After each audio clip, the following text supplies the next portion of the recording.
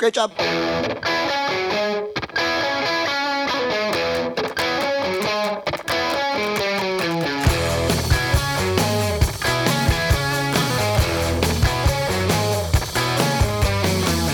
Know you say you've been hurt real bad before.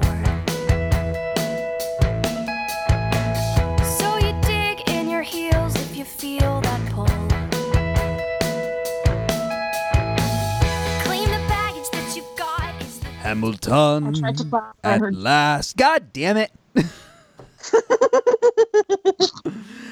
Hamilton, at last we see each other plain. Monsieur Treasury Guy, you'll wear a different chair. He's the Treasury Guy, right? I haven't listened to all of Hamilton, so I don't actually know. Yes. He's a money boy. Okay. The money cat. The money cat knows where the money tree grows. And a cat named Hamilton. Hi, everybody. This is I Think You'd Be Into It, the podcast about your faves. I'm your host, Brandon Beck. And I'm your other host, Beth Scruzzato. And joining us today... No, you go ahead.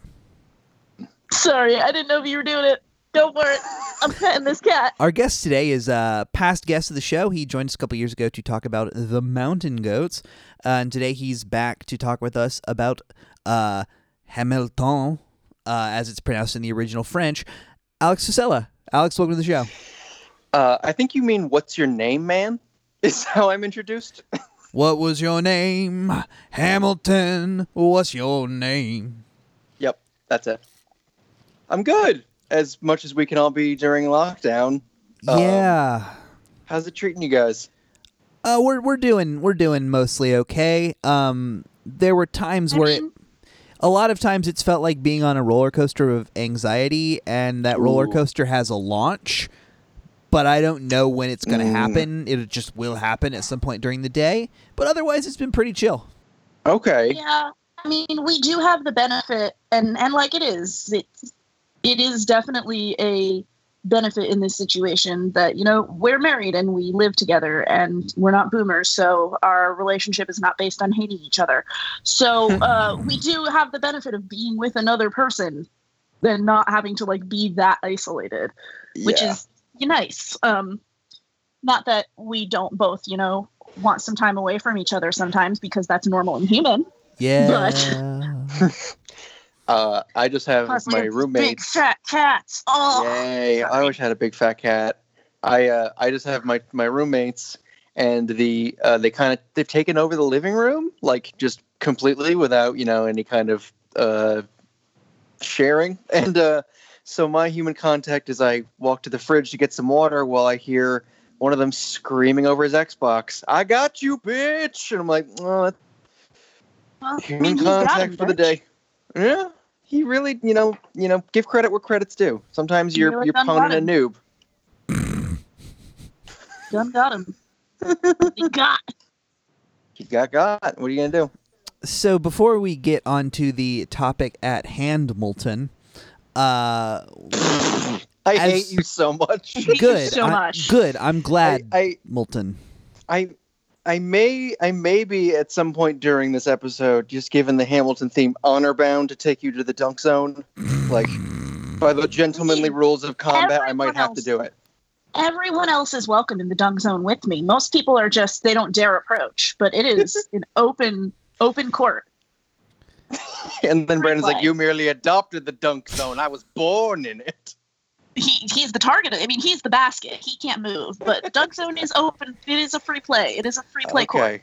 Dunk All zone, right. desert planet.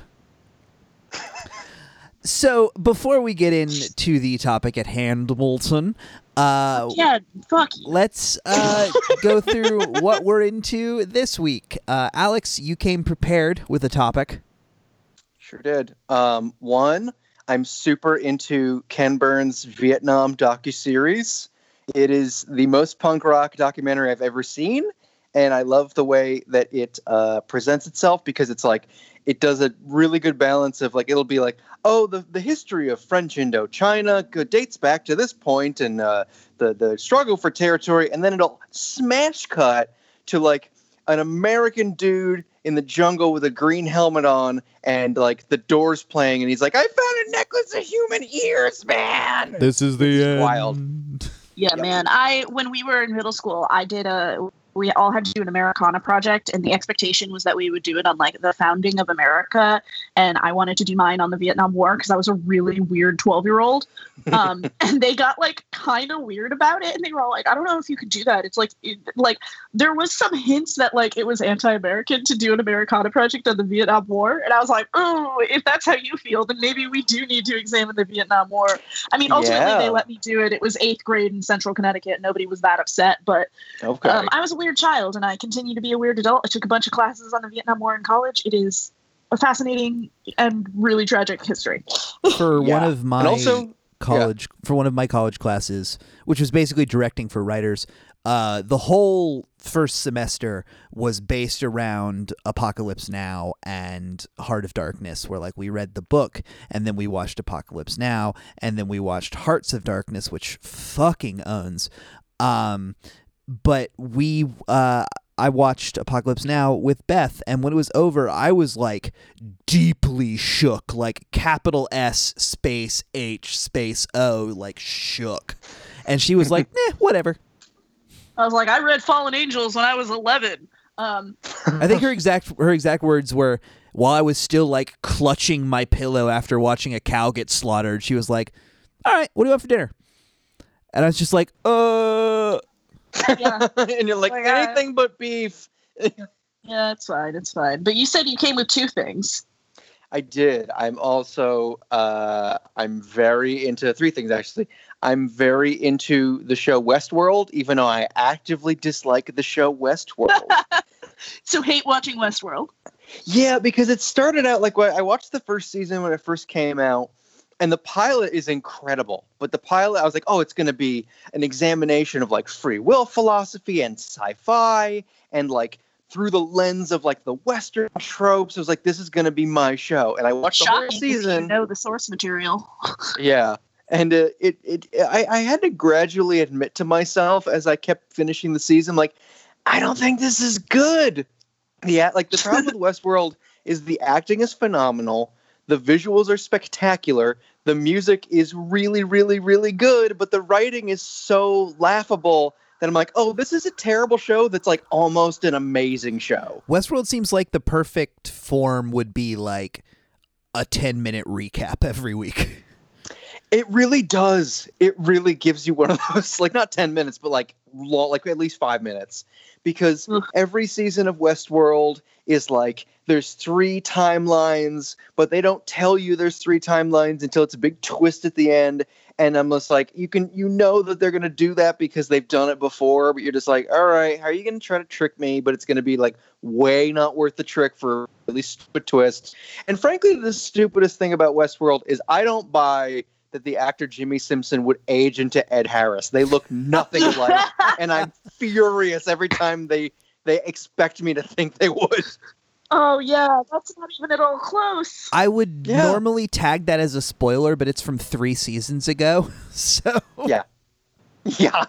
And so now, season 3 of Westworld, they've gone out of the park, which honestly is a cool story choice, but it's really just turned into, like, shitty Black Mirror, where it's like, it's interesting to see what... Yeah, I love to see what the rest of the world is like, but it's all just like, and then the computer is in your brain, and isn't that upsetting? And I'm like, no, not really. Okay. And also Jesse Pinkman's there now. Yep. And so I what I'm basically saying is I hate Westworld, and I eagerly watch it every week with a big old glass of wine and go, what is happening? And I just, it's my happy. Yeah. And my third thing is, I haven't watched it recently, but whenever I've been down in this whole quarantine business, I just watch clips from the movie Cats, and I am born anew into the Heaviside Layer, and it's just the best. Brandon's watched it twice since we started quarantine. Once he made me watch it. I have watched Cats 2019 to completion twice in quarantine. I saw it twice in theaters. Oh. Yeah, he made me watch it for the first time a couple weeks ago, and then he it's- also did like a watch party with his Discord group. It's the greatest comedy of the last 1,000 years. Like, I don't normally like. It's weird because, like, as a person who's in comedy, I don't watch a lot of comedy, even though I'm like, oh, South Park's really good, but like, I don't really keep up with them. But someone's like, what's the like movie that really made you laugh this year? I'm like, Cats. It's so good. It's so Sure, that's like my good. feelings on Jupiter Ascending. Yes, it's very Jupiter Ascending. I think they'd make a decent double bill. It's just like, and then there was the whole business with like, they were working on it until the night before, so there's a bunch of mistakes in the CGI that I got to see. And also, like, Brandon, tell me, was this? I know you think that Shape of Water is the horniest movie of all time. I think Cats, if not the winner, might be up there because those Cats cats, is for sure hornier. yes. Cats blows Shape of Water straight out of the water. Every reaction shot in Cats looks like the person is about to just take a big steamy load just right across the face. There's that. And those I think it's tails after the erect. Jellicle Ball where everyone is just going. Yeah, and then the other half of the reaction shots are Monkey Strap just looking partially unsure if he's afraid of or wants to fuck Judi Dench. Yeah. And so when I took my friends to see it again, because I wanted to see it again right away, so we all went for a friend's birthday, and they were like, "What was that?" I'm like, "Guys, at least we learned how to address a cat, right?" When that number, Do you though? Do you? I guess. Sort of unclear. when I saw it, my audience was relatively like, we weren't like losing it, but everyone knew it was a little absurd. But once Judi Dench turned to the camera, we all just lost addressed our the minds. And then when it cuts to like 5 minutes after she flies away, when it cuts back to the balloon with Jennifer Hudson in it, was like the purest laugh I've ever heard from an audience. Yeah. Though And there oh my are God. there are about 4 scenes in that movie that do work from top to bottom. The thing about Cats is they made about 4 choices that really work, but they only serve to make every other choice the more baffling. Because it's like, okay, making McCavity magic, that makes sense. Giving us an audience surrogate in Victoria. Cool. She only has a little silent dance number in the Broadway show. Make her the lens. Okay, I'm good with that. Why is the Heaviside Layer a hot air balloon? That's why? I mean, it's like, isn't it? It's usually like a big hand or like a UFO in the show. Yeah, it's more like a shiny staircase. At least the one that was filmed for the 90s. So it's kind of like the cloud motif is kind of on brand, but hot air balloon is just like, okay, did y'all just Y'all get are really high and try to pick the worst option? Because that's what it is. Yeah, y'all are giving both T.S. Eliot and Andrew Lloyd Webber way too much logical credit here. Ooh, speaking of T.S. Eliot, if you want to have a weird good time, go on Spotify or the YouTubes, and there's a recording of T.S. Eliot reading Old Possum's Book of Practical Cats, and they're all him in like, he sounds like somebody trying to do a British Crypt Keeper. He's like, there's a whisper down the line at 11:39 when the night snail's ready to depart, saying, "Skimble, where is Skimble? Well, unless he's very nimble, then the night snail just can't start." It's real. Oh, and also on the Spotify version, there's a skip in one of the tracks because it was clearly just recorded from vinyl. Oh, That's good. very good. Just speaking of Skimbleshanks, when we all left the theater, first of all, okay, so my first time I saw it, a woman at the very end stood up and goes, "Everyone, they found a way to make me not attracted to Idris Elba." Excellent. And then, so the second time I saw it with my friends, because this is such a movie that is so bad you can't not talk about it, they're like, at Skimbleshank's number, like, was sort of good. Like, it was cool. Like, the dancing's really solid, and like, Brandon but believes how that big are numbers they? slaps. How big are they supposed to be? And and they're How like, big- why? How big are cats is the greatest mystery of the movie Cats. It- All right, we're getting into territory where we could just start doing a whole episode about this movie. We very Well, well could. But that is not the subject at hand. And Brandon, you still have to Yes. tell us what you're into. And actually, Okay. one of Alex's did inspire me. Well, To this figure it out, week, this since I week, never come prepared. this week, I'm into the railway departing at the exact right time, which means I'm into Skimbleshanks the railway cat. No, this week, I have been dipping back into some old TV that I was really into when I was younger, and I've been going back through Reno 911, which Nice. we watched Another the movie he made me watch. yeah, we watched the movie, and I think it's safe to say Beth did not enjoy it. I didn't not enjoy. It just didn't do anything for me. Like, it was fine. That's Like, for fair. the thing it's doing, I think it did it. It So accomplished it. It's just not did- the kind of. ha- It's not the kind of humor that I like particularly enjoy. Like, the show never did much for me either. Like, I get who it's for, but it's not me. And like the movie does really lean into the like, let's just be more explicit about things because we're rated R. Yeah. There's the and- like grid of people masturbating in the house all simultaneously. It's He It's had me watch the something. Miami one. Yeah. Oh no, that's the only one. That's the only movie. Oh, Yeah. But I've been going back and rewatching some episodes of the series, and those hold up a lot better. I bet. There's a substantial amount of gay panic jokes, despite the fact that like ostensibly the main character of the show is super gay. But like, yeah, it's holding up in ways that have been interesting to see as a comedian and writer.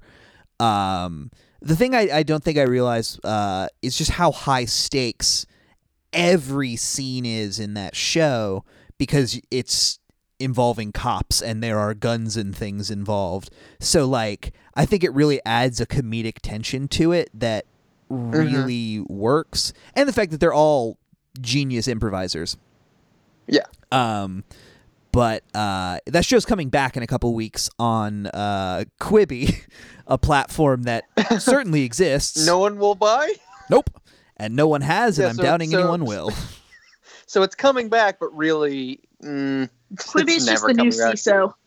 Oh, you're right. It's so it is. I still get pangs about CISO. There was so much good content on CISO that is just, Yeah. you can't find anywhere now. Yep. Yeah. All right, babe, what about you? All right, so Alex talking about Westworld did inspire me. That I've been rewatching a lot of old sci-fi shows that I either really enjoyed and want to rewatch, or I've been starting with ones that I never finished for one reason or another. And so and I'm watching like 3 at once now. I can't just sit down and finish a show straight through because, ADHD or whatever. But I am now halfway through rewatching Defiance, which was a sci-fi show. It was like on Sci-Fi. I want to say like 5 years ago, maybe. I don't totally know, but it is a sci-fi show that. What you said about Westworld kind of reminds me. Like, one of the reasons I love sci-fi shows is I love the production design aspect of it. Like, rewatching all these sci-fi shows just really makes me like want to lean more into like the production design stuff that I do. And like when this quarantine is over, makes me want to be like, yes, I want to fucking build these worlds, but physically, because the writing on this show, I've been telling Brandon about it. Shit just happens and it's wild. Like there's this large overarching like mystery that it seems like if you're just watching the show, and I think if you were watching it from week to week, you would be like, yeah, this makes sense. And they totally had this whole thing mapped out and blah, blah, blah. But when you watch them back to back, it becomes apparent that like, I don't think they knew the ending to this mystery because shit just happens. like, and the whole show started like it was going to be about like, it starts with a murder and it's about this guy that gets murdered and they go down into the mines and there's all these like old items down here from like 1908 and like they're trying to figure out how these 1908 items are with these sci-fi items, blah, blah, blah. And then the guy who's mainly investigating it just like abruptly gets written off the show and the mystery turns out to be about somebody else entirely, and like all the 1908 shit is never mentioned again. We never go down into the mines and see like all of the like old cave paintings that this was about again, and it just becomes about like this alien conspiracy somewhere else. Then like halfway through season 2, like all of a sudden they bring in this like weird like racist cross-dressing club to bring in like tension in someone's marriage. Like shit just happens and it's wild. I'm not into it, but I am realizing as I watch it that they did not know where they were going. Yeah, I think the only show that's ever nailed, we don't know where this is going, but we'll figure it out, is Breaking Bad. And other than that, it's like, well, everyone's tried, but it only worked once. Yeah. Well, that and the whole thrust of Breaking Bad was, we don't know what's going to happen. Let's just figure it out.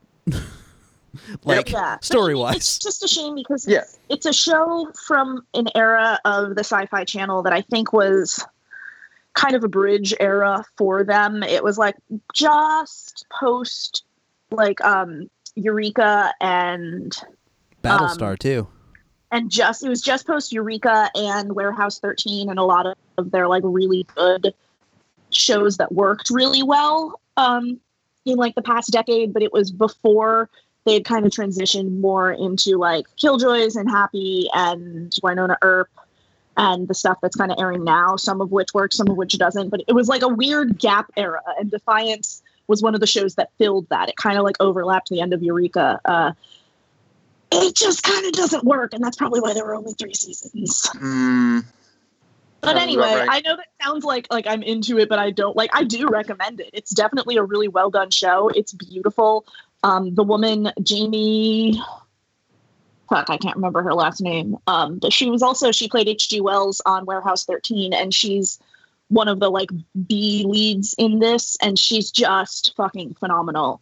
Like, the acting is really good. It's just like they clearly didn't know where it was going. Yeah. So that's mine. See, I had one. Fine. Probably out of things now, Jesus. Yep. Good thing we scheduled 7 more recordings for the rest of the week. Okay, whatever. Anyway, we're here, though, not to talk about sci-fi. We're here to talk about history. The history of cats.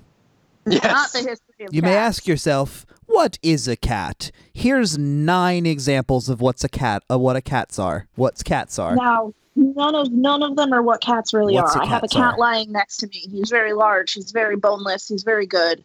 His name is Gil Faison. Another Broadway hero. Yeah, he is another Broadway hero. Yeah, we haven't really, since we last taped the podcast, we have 2 new cats. The previous podcat, Akima, I love her dearly, but she was 16 years old and she died on Christmas a couple years ago. And now we have these 2 new podcats, Gil Faison and Kentucky. They're both very good, but Gil Faison is my very large boneless boy, and he sleeps in here with me while we record these podcasts. They're very good. You guys can check out my Instagram for some photos of the podcasts. I thought we weren't talking about cats. We're not talking about our we're here to talk about the history of our country, our fucked up country, but also Lin-Manuel Miranda's making it sound less bad. Yep, that's kind of it. Cool. Well, that being said, podcast over.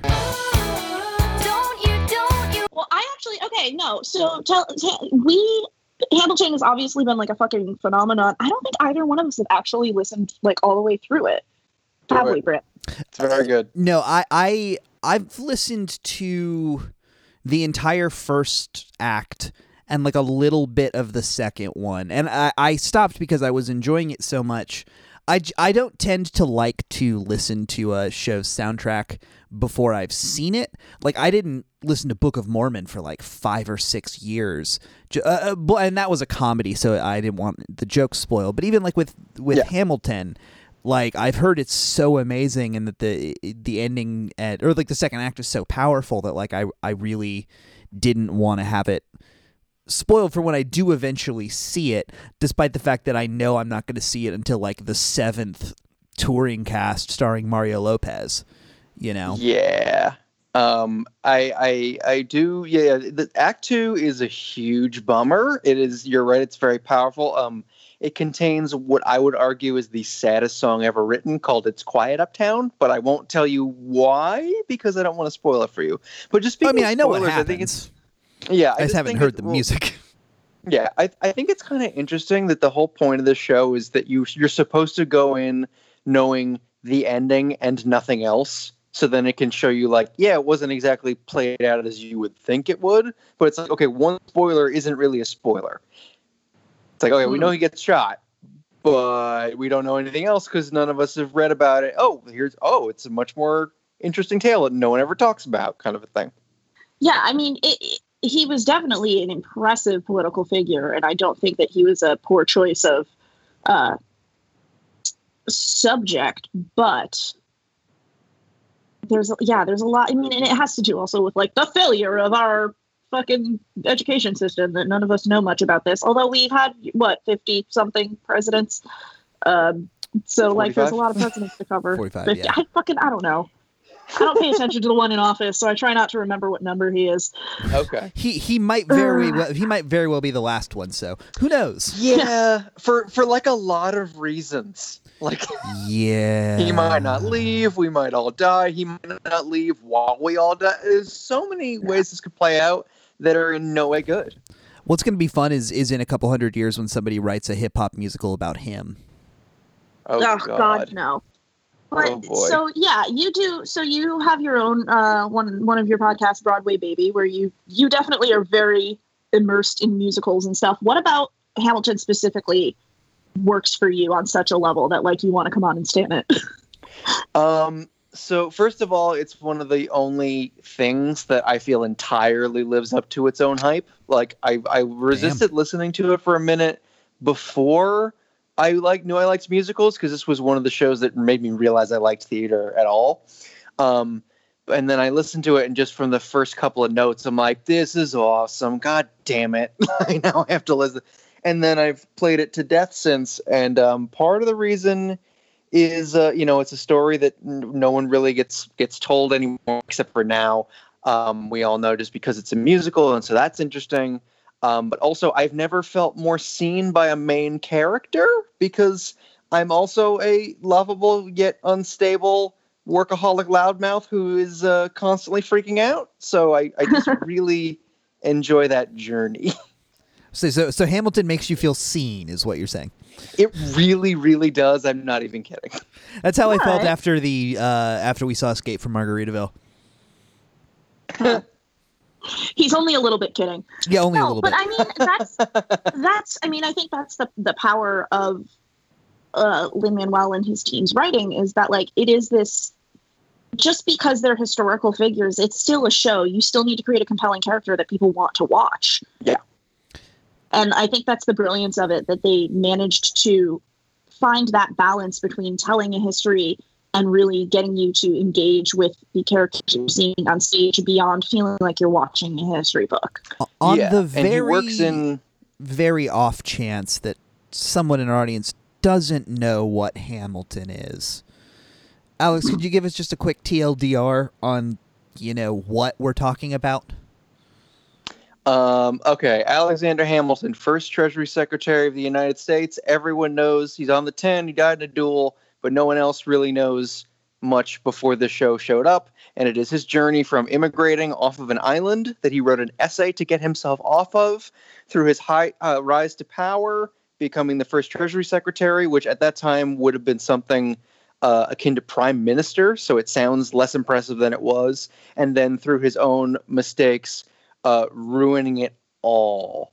I like to call it the rise and fall of Alexander Hamilton and the Spiders from Mars. But yeah. Well, I meant more specifically what the show is, but that also is helpful.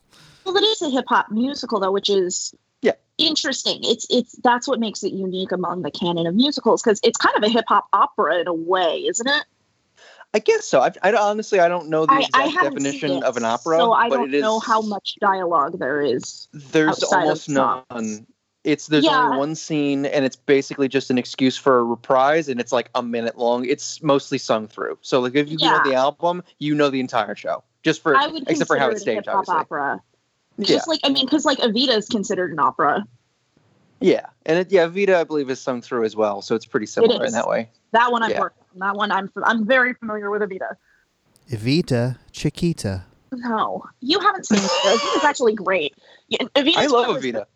I love Evita. Evita's one of the musicals that the movie is actually pretty good.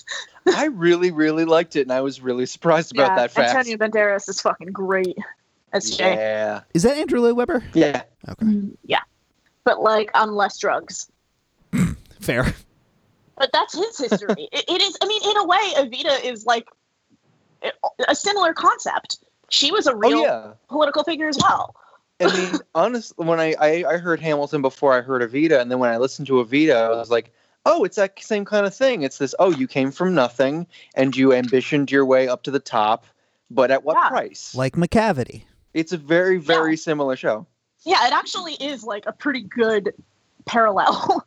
Yeah, and it's also even in narrated terms by of someone else, by like a foil. So like Hamilton is narrated by Burr, and Che is the narrator of Evita. And in some productions, he's Che Guevara, which is supposed to be the voice of like, the people of Argentina versus she, worked her way into the aristocracy of it. And so it's a pretty damn similar dynamic, if you ask me. It's a rock show, obviously, but he's pretty like he's named Che pretty. It's one of Andrew Lloyd Webber's subtle.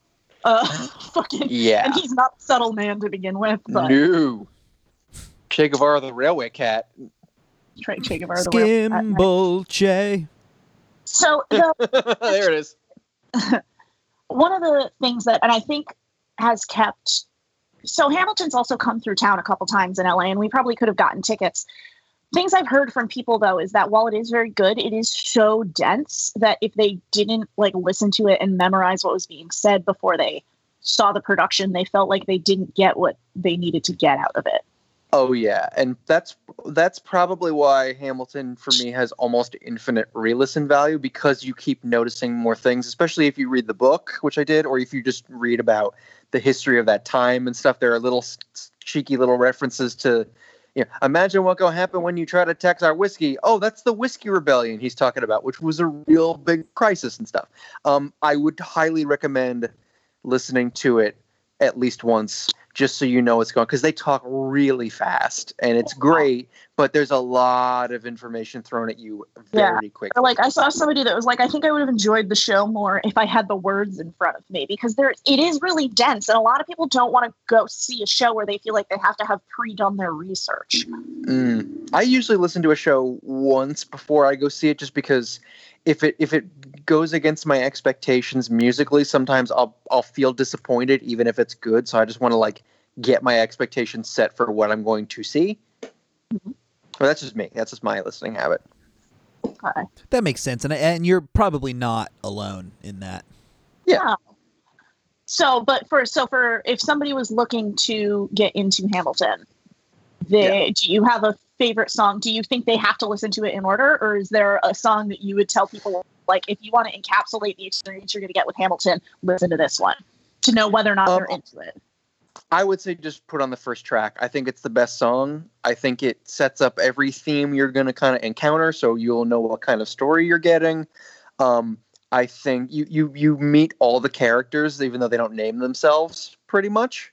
Like it's narrated by all of it took me a while for it to dawn on me that this is a musical that the opening track is just all of his enemies introducing his legacy, which is basically what happened in real history, because presidents 2 through 7 hated him. So they kind of like just didn't talk about him, and he sort of faded away from our narrative.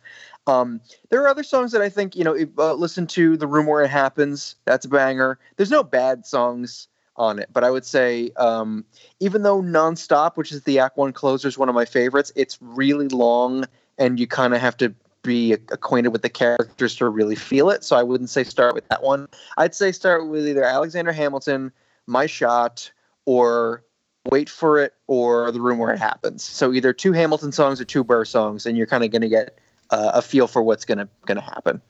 You could also probably throw a cabinet battle in there. Oh, those are hilarious. I love it. Those are one of the ones I feel like you really need to know what's happening. What? Those are one of the ones, though, I think you really need to know what's happening.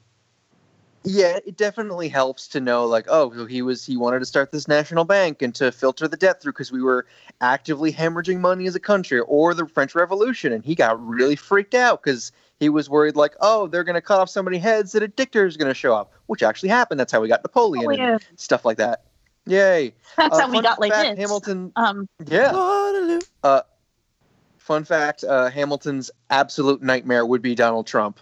Like, he's so scared of when this would happen. So people are like, oh, maybe he'd be a Republican if he was alive now. I'm like, nah, I think he'd be as panicked as the rest of us. I'd call that more of a fun fortunate fact. It really is fun fortunate. Yeah. To steal a bit from another podcast, I'm just going to share it with you because I think it's funny that on the Bim Bam, they did a Yahoo answer that through the logic of it ended with Alexander Hamilton like being able to come back to life briefly right now. And they were like, oh, he would probably think it's dope that there's a musical about him, but he'd be like, oh, can I see it? And he'd be like, ooh, not right now, bud. Not right now, you can't. Yeah, he didn't have a lot of money. No shows at the moment. No shows. Can't see it. Mm-hmm. There are 2 My Brother and Me references in Hamilton. Sure are. Unless... Yeah, I don't remember what the other one is, but there is a definite unless. Oh, yeah. Yeah, what are they? It's I'll do whatever you want. I'm super dead. Okay. Yeah, it's pretty great. Yeah, because the boys in the Bim Bam really are friends with Lin-Manuel. Yep. And, like, it's so weird to see a person who is fanboy and fangirled over all the time being the ultimate fanboy of these 3 weird nerds that seem very self-conscious of that fact. Yeah, and I think it's just so great because one of the things that's really great, I think, about Lin-Manuel Miranda is he is unabashedly just a giddy little fanboy about things, and it's very infectious. Yeah. I mean, he wrote an entire show about Hamilton because he was a giddy little fanboy about him. Yeah. I mean, it's if we want to get into it, there's so many parallels to just the hip hop world in Hamilton, not just that it's all rap, but like, oh, the parties are like East Coast, West Coast record labels. And he's gone on record and said that each founder, their rapping style is based on an actual rapper, so that Hamilton is a mixture of Tupac, Biggie, Big Pun, and Eminem. And I don't know the other guys as well, but like you can hear the Eminem totally in him, and that Washington is like Common and John Legend, like more of a singer. Congress are the Fat Boys, right? Probably. And the Schuyler Sisters are Destiny's Child, which I'm pretty sure makes Angelica Beyonce. I want to talk about the Schuyler Sisters forever. Just fucking... Actually, the first song from this show I ever heard was Burn, which is like a weird first song to hear out of this, but if you know me, it's absolutely the first song to play me personally out of it. Yeah. The thing that's so great... I like things I can sing, and I'm a really big fan of like songs that are like sad. I love like a good sad angry song, something that has like a lot of depth. Yeah. And so like for me personally, that actually was a very good first song to introduce me to, but I don't think it would be like the first thing to pull anybody else into a show. And there's a phenomenal version of it, which, and I think this is part of what's kept not like the hype, but like the interest in Hamilton going so long, is that it turns out there are all these other like earlier versions of songs that didn't end up making it in. And there's a version of it that's a little bit longer that they did a video of about probably like a year ago now, with every single woman who's played her,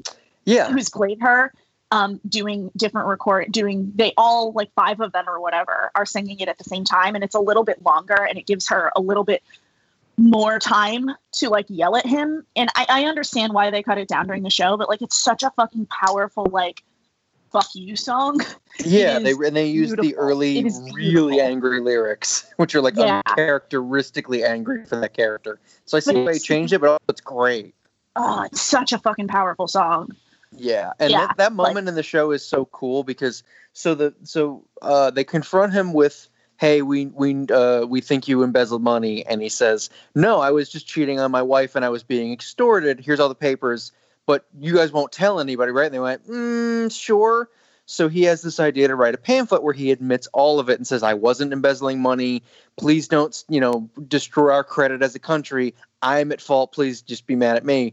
And so it's Hurricane, which is this really heartfelt song about, he's like, "I wrote my way off the island, and when my mother died, I wrote my own way to making life make sense." And then the Reynolds pamphlet drops, and it's a 2-minute hard, like trap song, just dunking on how stupid that is. And it's really funny. And then to Burn, which is super sad. It really, the emotional flow of that, like, part of the show is really interesting to me. Yeah. I mean, it's well done. Yeah. Oh, first burn is what they call it when they. Yep. The other version of it. Do y'all fuck with Ben Franklin's song? I fuck with Ben Franklin's song so hard. Oh yeah, because he released like other characters that weren't in the show, right? That was one. Yeah. The ones he released afterwards, and doesn't Mountain. Somebody does it. The Decemberists or something. The Decemberists, yeah. I would love. It would never happen because he's moved on to other stuff. I'm like, oh, I want a song about the Alien and Sedition Acts, where like John Adams is confronting his cabinet, which were all like Hamilton like plants, and I want the Secretary of State Timothy Pickering and the Treasury Secretary Oliver Wolcott played by Run the Jewels. I want it so bad. It will never happen, but I think that would be fire. Alex, I've known you for about a decade now, and that is maybe the single nerdiest thing you've ever said, and I'm here for it. But so Ben Franklin's on. So when I saw the Decemberists play at the Prospect Park band shell, Colin goes, "Hey, this next song was a collaboration with Lin-Manuel Miranda." I'm like, "Oh shit, they're gonna play it!" Yes. He goes, "Yeah, we were supposed to play here like a couple months ago, but I got sick, and sorry, but like we were gonna bring him out to sing it with us, and now we're here, but he's filming Mary Poppins Returns, so we're gonna play it, but like sorry, because that would have been amazing." And I was like, "Oh, but okay." Here's an amazing thing you're never gonna get to see, audience. Yep, I would have loved that so much. And he goes, "Yeah, he told me that he imagined Ben Franklin's songs being Decemberisty. So it was like he gave it to them on purpose." That's very good. There's also that Weird Al one too. That's pretty good. Oh, that's great. The Hamilton Polka. I love it. His love of Weird Al is so pure. Oh, palpable. Yes. For those of us not familiar with what we were just talking about, how did a Ben Franklin and a Decemberist song come into Hamilton? He had written the lyrics to a Ben Franklin song, but because there's so many characters already, and Ben Franklin is involved in Hamilton's story, but not enough to necessitate being one extra character, he cut it. But he sent it to Colin Malloy and said, "Hey, I imagine Ben Franklin's music, his themes, musically being Decemberisty. I'm going to do this thing called Hamil Drops, where once a month in 2018 I put out bonus Hamilton content. Do you guys want to arrange and write this song based on the lyrics?" And of course they said, "Fuck yeah." And it's so good. It's one of my favorite songs of theirs, if I'm honest. Yeah. And do you know who the fuck I am? Yeah, do you know who the fuck I am? Do you know who the fuck I am? I am Poor Richard's Almanac, writing Benjamin fucking Franklin. So that's where for listeners, that song I was talking about, the first burn, where they it was a Hamil drop. The earlier version, that was also a Hamil drop. And he did it like one a week for most of the year, right? There's like a lot of them. It was one a month, and another one that I wish there was. Some of them were just remixes and stuff, which they're all great. Yeah, like they dropped the mixtapes a couple times, I think. Yeah, like there's so much additional content to this musical. Yeah, I'm here for all of it. And I should we bring up that I am the creator of All French Bulldog Hamilton? Or is that too much? Oh, God, yeah. Oh, no. I want to know. I want to know more about this. Okay. Listeners, I'm a comedian, but sometimes I get sick when I have a whole lot of gigs planned and I have to cancel them, and it makes me sad. So when I do that, I'm like, well, I need to amuse myself comedically somehow. So a couple of years ago, I decided I was going to cast an entire production of Hamilton using stock photos of French bulldogs.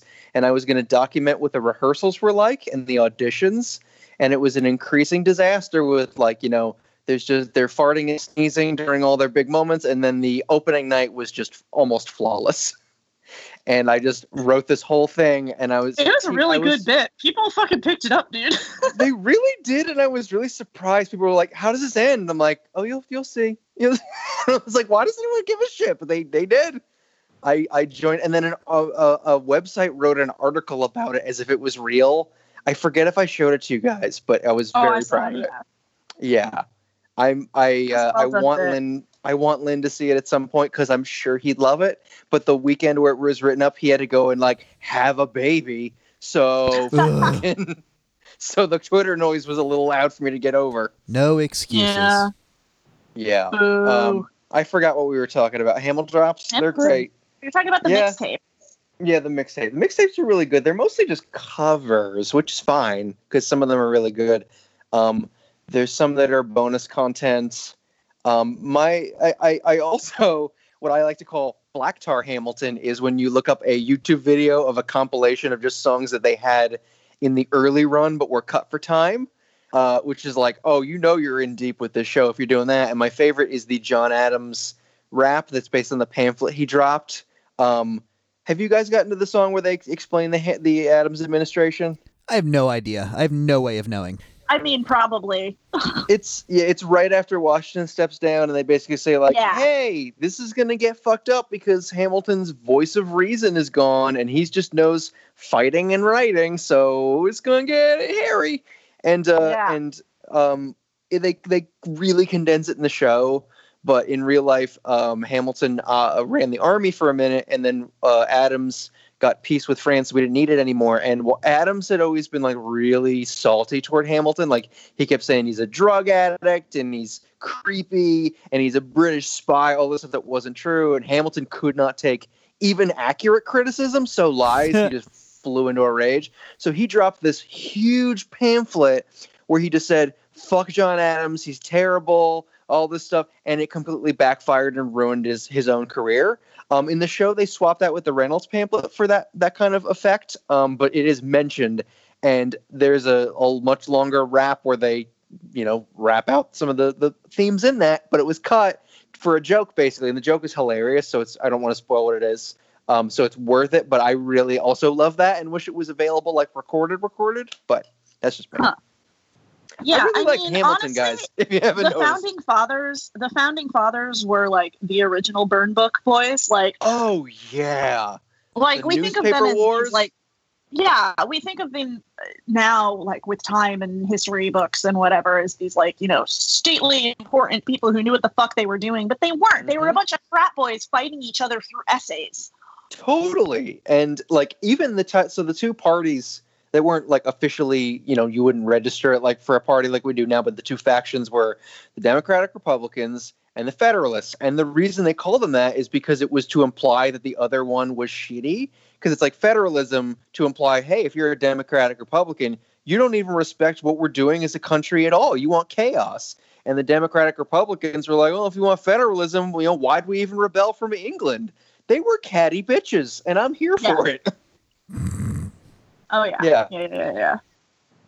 So like, you've gotten real into the history of it more than just the show. Yeah, I read the book. Were you particularly interested in it beforehand, or did this kind of get your interest in it?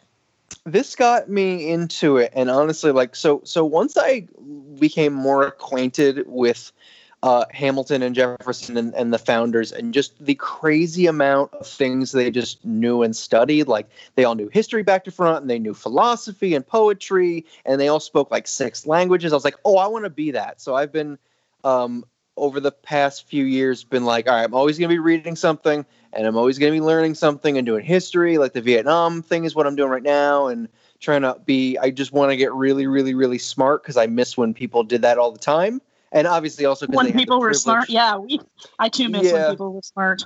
Yeah, and like granted they had the privilege to be doing that, but like, a lot of people, education was there was a big gap in it, but I still think it's so cool that like these people were that fucking smart, and I wish more people would be like, oh, I want to read that much, and know what they're. I think you get people like that now, especially as a reaction to the Trump era, because it's a time in history that's begging us to figure out how we got here, which I think is really an interesting kind of turn. No, I didn't really have any interest in them before, and then once this happened, I was like, oh, I want to study so many things now because this is so compelling a show. Nice. I mean, Yeah. that's great. Yeah, I mean, they were a bunch of nerds, and they certainly Yep. did have the privilege of an education, because very few people did have the privilege of an education, but they were also smart Totally. enough to take that education and use it. Yeah, I mean, it's And we don't- really staggering. Yeah, I mean, and you're absolutely right. Honestly, it's kind of like if you just took the cast of Social Network and threw them back a couple hundred years. Kind of, yeah. They were all like, some of them were pretty handsome, and some of them were weird and awkward, and they're all angry. Oh yeah, that's what I said. They're just a bunch of fucking angry, drunk frat boys arguing via essay. Yeah, Like and they're you a bunch kinda- of weird nerds that don't know how to talk to one another or compromise. Yeah, and you kind of nailed it with they were the original Burn Book boys. Like that's Yeah. brava, you got it. Like that's all they did. They just had fucking arguments via the newspaper, Yeah, which is the most inefficient way to have an argument. But Yep. you gotta respect it for its pedanticness. yes, and it was a good way to not be called out because it was all pseudonyms. So like people knew it was you Oh, by yeah. the code of gentlemanness. Like you couldn't say like, "Hey Hamilton, I know you fucking said that about me," but Yeah, you it knew wasn't it was even. him. They didn't even own it either. They were like. They Yeah. all wrote them under pseudonyms. It was Yep. so petty. It was Yeah. the most fucking petty shit, and I live for it. Me too. And they were all like, I they were all live for pseudonyms- pedantry. Yeah, they were all pseudonyms based on like Greek and Roman heroes, and they would choose it like based on whatever they were gonna write about. And so my favorite story about this is I think it was during the Jay Treaty, which was super controversial because people were rioting about it. Like we gave too much back to England, blah blah blah, and it was a big debate. And Hamilton, behind the scenes, had kind of helped to orchestrate it. Because he's like, well, if we don't make peace with England, they're our biggest trading partner. They'll just kill us again. We barely got out alive the first time. So he Mhm. wrote these bunch of essays. I feel like I'm boring you guys, but I'm going to finish this anyway. No, Um, no. That's literally the point of the podcast. yeah. This is my problematic fave in a pretty literal way. He wrote a bunch of essays under the pseudonym Camillus about the Jay Treaty. And then, not fit to just stop there, he wrote a bunch of other essays under the name Philo-Camillus, just talking about how rad Camillus is. Just to Yeah. give himself an echo chamber and try to steer things toward and it worked. People started to actually read it, and they're like, okay, I guess this makes sense. We're He not was his thrilled own about it, hype but we had to man. do it. He was. It's like when Trump would call gossip columnists in New York as his own secretary to try to get them to print things about him.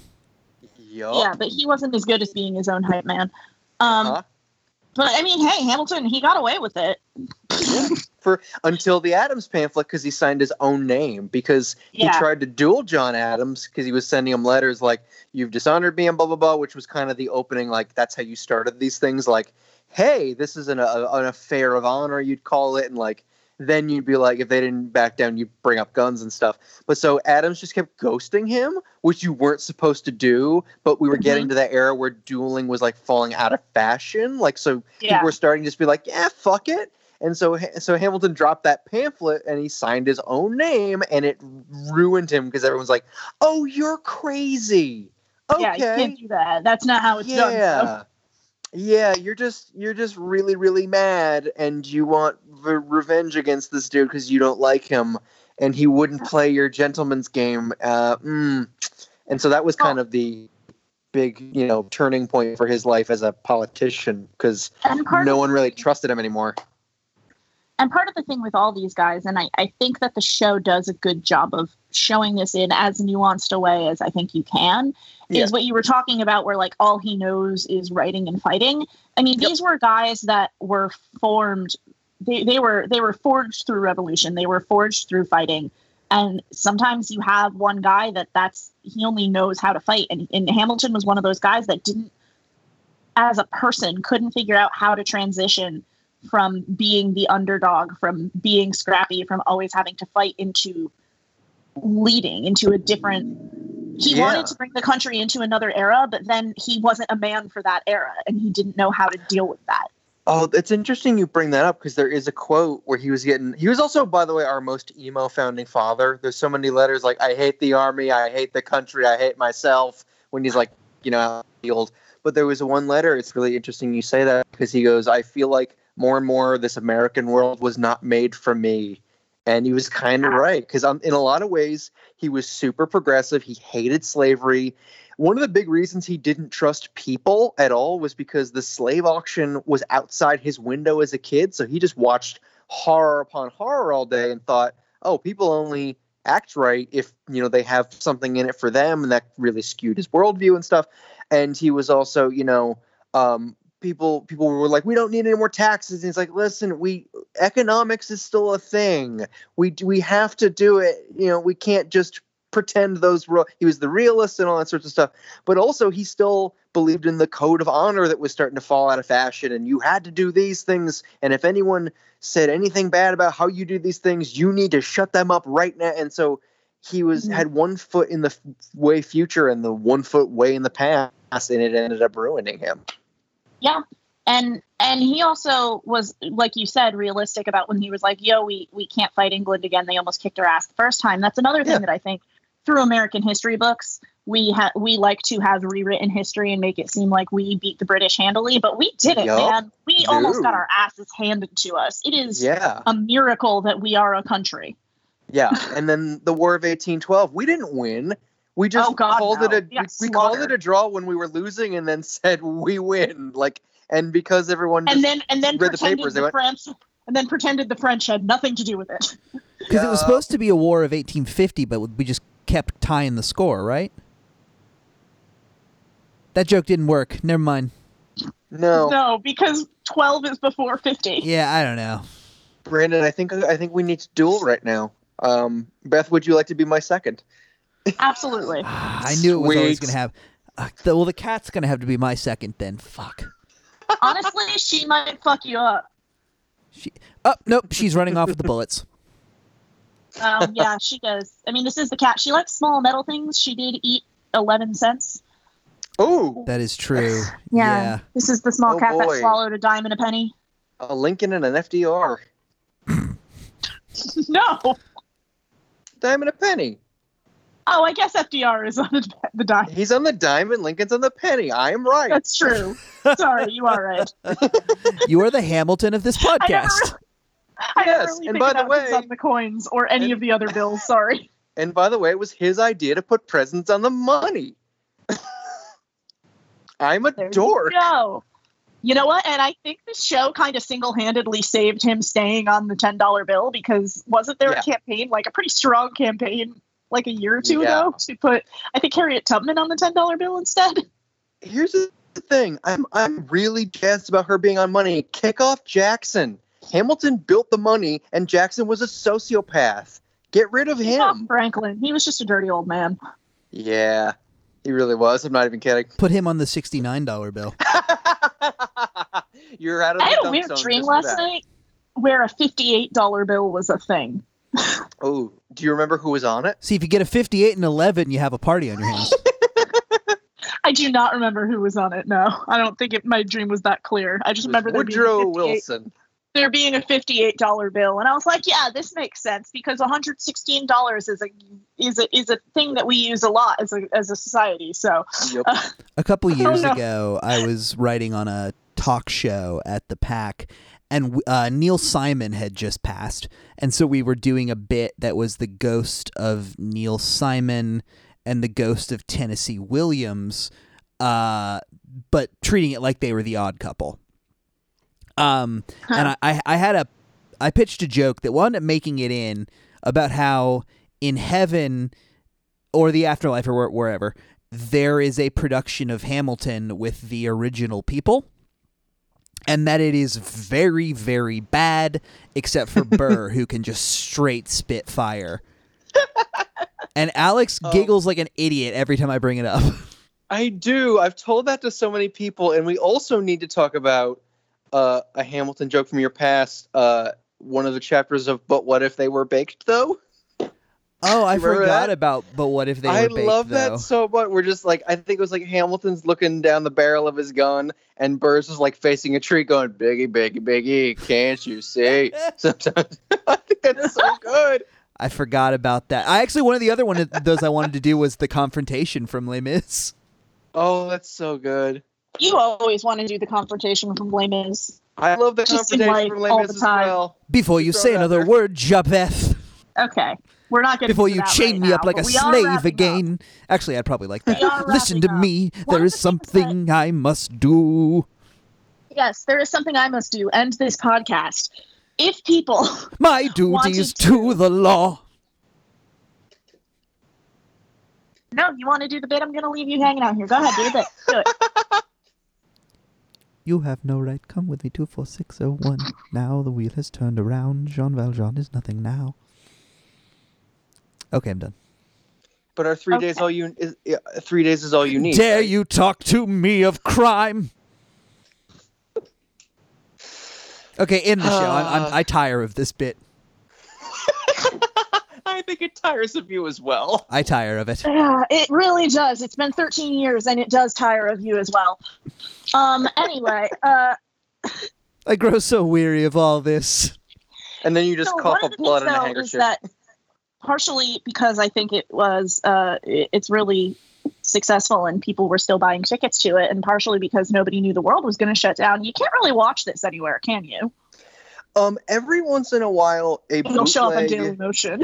Yeah, the same bootleg keeps. Or Pornhub. Yeah, I think that actually did happen once. Yeah, a couple times it's been uploaded to Pornhub. Yeah. So does it come under gunplay? God, I hope so. So yeah, unless so- you can find an illegal stream of it, you can't really watch it anywhere. But but like you said, the whole show, you basically get the whole show via listening to it, and it is available on like Spotify and everywhere else. Yeah, it's one of the biggest Spotify things probably ever. When it's on Pornhub, you gotta search bicameral. Oh, Well, all right. So anyway, Love to stop the Highly show recommend- cold. We haven't done it in 2 years, but I haven't lost the magic touch. of audio poison, yeah. Oral poison, the Brandon Beck story. So yeah, highly recommend everybody go check it out on Spotify. We're home. You have the luxury of follow along with the words if you want, and like stop and do some research. And yeah. it's And actually pretty historically accurate hip hop. yeah, the only inaccuracies are when they had to like a little bit up the tension of a moment, or just the stuff they cut out, because dude went fucking crazy over the end of his life, and wanted to like liberate Venezuela and like steal Florida from the Span. Like it gets really you're like, whoa, this dude needs help and he's not getting it. You highly recommend the book. It's by Chernow. Ron Chernow, yeah. Yeah, specifically the one that Lin-Manuel based the show around. It's really big, guys, but hey, we're all stuck inside. We have time. Yep. Ron Chernow. There is and once you're done listening to the original cast recording of Hamilton, you should go into SoundCloud and look up somebody from the pack. I don't remember who it was. Re-recorded the entire soundtrack of Hamilton doing an Adam Sandler voice. Whoa. And it is so preposterously silly.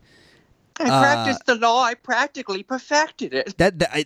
Exactly. It's that for 2 hours, and it is Oh wow. a yeah. He, like I said, he does the entire show. Okay. All parts. You know what? Good commitment to a bit, Yup. Yeah. I guess. All right. Well, even though again we're all stuck inside, you've got a bunch of live streams going on, Alex. If somebody wanted to hear more from you and Broadway Baby and stuff, tell us of your plugs. Sure. You can see my many live streams. I have one called Everything is Rent, which is the only Rent musical themed game show that has ever existed. I I've got one where I learn about heavy metal. I had one about history, but that stopped. And that's all at Alex Fossella, Fossella, on Instagram. And go to Broadway Baby Pod on Twitter and Instagram and on iTunes for Broadway Baby. We just put out an episode today on She Loves Me. We're saving Hamilton for when the movie comes out, and we're going to do it as our live episode. And I can't wait. Nice. But that's going to be in a while. But the numbers are, going up and up little by little, and I love doing that show. And where I learn about musicals, because I used to think I hated them, and now I love them. And then check out Modern Day Philosophers, which is my philosophy podcast that I write for. We have had guests like Mark Maron, Bill Burr, Tony Hawk. There's a Kevin Nealon episode, but it was lost because the file was corrupted. But it did happen, so we pull names, and I recommend the things that I do. All right. Brandon? Yeah, like always, I'm at Hell Yes Brandon across the internet. I've got some music up on SoundCloud. My band Inkblot has some demos up on SoundCloud and some live shows up on YouTube, which I think are a much better example of our sound and kind of what our whole deal is. Yeah, I think that's... So back in the early to mid 2000s, Sufjan Stevens embarked upon a project to write an album of songs for every state in the union. He quit after 2 like a goddamn coward. And so this comedian Joey Clift, who is always orchestrating these like very elaborate giant projects, decided he was going to crowdsource the other 48 albums. And the first wave of them dropped the other day. And I have a track on the Texas album that's a collaboration with me and my friend Will Morgan from Detention at the Pack Theater and a like money loan company ad I kept seeing on Pluto.tv, where we did a version of Deep in the Heart of Texas called Deep in the Fart of Texas. To make it, I spent an hour of my life sourcing different discrete farts, and ranking them based on their recording quality and musicality. And I think it turned out real dumb. So you can check that out on SoundCloud. It's the Our 50 States project. And I think that's it for my plugs. You can find me on my Animal Crossing island. My turnip prices are generally trash. All right. I don't have any plugs because, my job has been obliterated, but that's a story for a different time. You can find me everywhere online at @BScores, BEE, like the buzzing bee, scores, like you score a goal, SCORES, with an underscore at the end, because somebody had it without the underscore on Twitter already, and if they didn't match, it was going to drive me crazy. You can find the podcast at @IntuitPod on Twitter, or you can follow the IntuitPod hashtag on Instagram. As always, thank you to Kaylin West and Tiny Stills for the use of our theme song. Starting Over is a lot like giving up off the album Falling is Like Flying. You should go check out her stuff too, because it's all real great and it's up on the web. And that is all I've got. We thank you for joining us for the second time on this podcast, Alex. And as always, it is great to talk to you, and we're glad you're doing well, and we miss you, buddy. I love you. I miss you, and I'm coming back for the Cats movie episode. Please, let's do it sooner rather than later. Hell yeah. Yeah, because I have time. If you just want to bang out if you want to do it next week or something, I would be very into it. All right, I'll let you know. Okay, he's just gonna do this. I'm not gonna stop him. I've learned that if I let him play it out and he realizes it doesn't work on his own, it works better for his education. Are we done? What's going on? We didn't know they were going to take I old called him out Doot. on his bit. Okay, it was very loud. Old I'm Doot. sorry, but I was trying to say I don't want to make you feel any pressure, but I just figured we were having fun talking about it anyway. So if you just wanted to do one sooner rather than later on the Cats movie, holler at your boy. Oh, absolutely. Oh yeah, I will hit you up next week. But Please with that, do. Brandon. All that being said, Podcast over. Podcast over. The podcast started is and ended over this podcast. now. With songs from other musicals. There's a podcast down Than the the one we line at talked about. 11:39 when the night's pod's ready to depart. God, I'm hanging up on you. And podcast over. Don't you wanna know that you don't have to be alone? When will you see you're only held down by strings? Don't you wanna know that you don't have to be alone? When will you see you're only held down by strings? Great job.